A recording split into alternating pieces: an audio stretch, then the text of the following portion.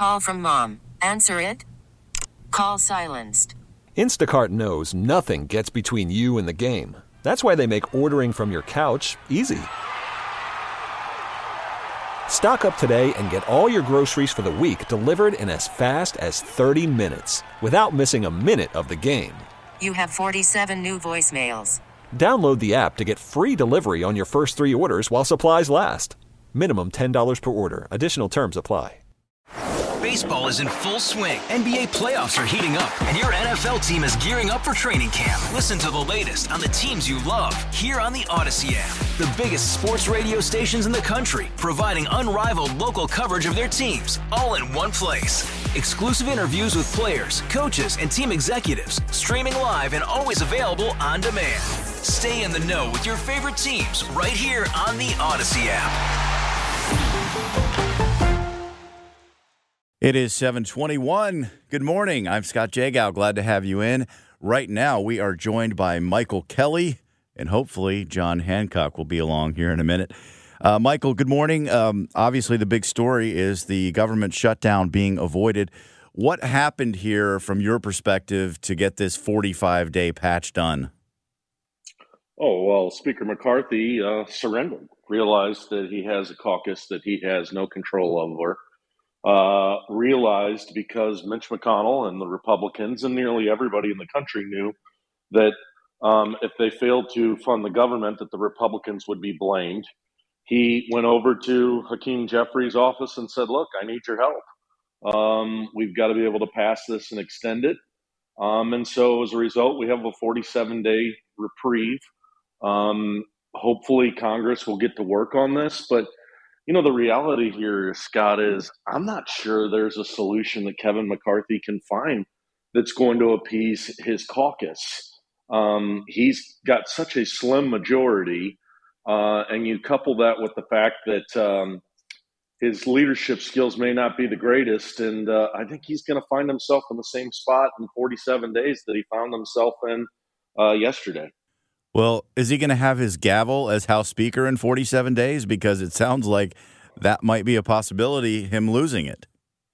Yeah, I don't know. I don't know that there's an alternative out there to Speaker McCarthy. I know that Matt Gaetz and that whole crew believes that ultimately they can oust Speaker McCarthy and things are going to get better. I just don't see it getting any different with anybody who's in that leadership position. I mean, we've not seen this before. Typically, you know, the opposition comes from the other party, but there is an intractable opposition inside the Republican Party that Speaker McCarthy faces that I'm not sure there's anything he can do to appease them. So, yeah, I think he probably keeps the gavel, but remains ineffective. What about in the bigger picture here? There was no border security money. There was no Ukraine money. Do you think those things will be addressed when it comes time for voting on a budget? Well, I think that's exactly what his caucus would like. But boy, I just don't have a crystal ball to understand what's going to have to change. I mean, the Democrats in the House and the whole Senate are not going to change as it relates to Ukraine. There's just too much support for the Ukrainians and their efforts against Vladimir Putin to succumb to the will of these, dozen extremists or so. So I just don't know. For the next 47 days, I'll sit like everybody else with my popcorn and watch. But we cannot continue to run a government this way where we've got a gun to our head. And we go up to the last minute all the time trying to decide whether or not we're going to keep it afloat and whether or not Speaker McCarthy is going to be able to deliver his own caucus when he's the speaker. Well, let's move on to a subject locally we didn't get a chance to talk about last week, and that is this proposal of red light cameras. We don't have them now. Lots of, there was a push for them, and then there was a push back. Where is your stance on this? Yeah, so red light cameras, we had them in the city of St. Louis, so I want to say maybe 8 years ago. They were there for a temporary period. Then the Missouri legislature took action against them. I don't have an issue with them. Many people, particularly the leadership and the Republicans, said it was a money grab. And you know what? It was. It did make a lot of money for the city of St. Louis.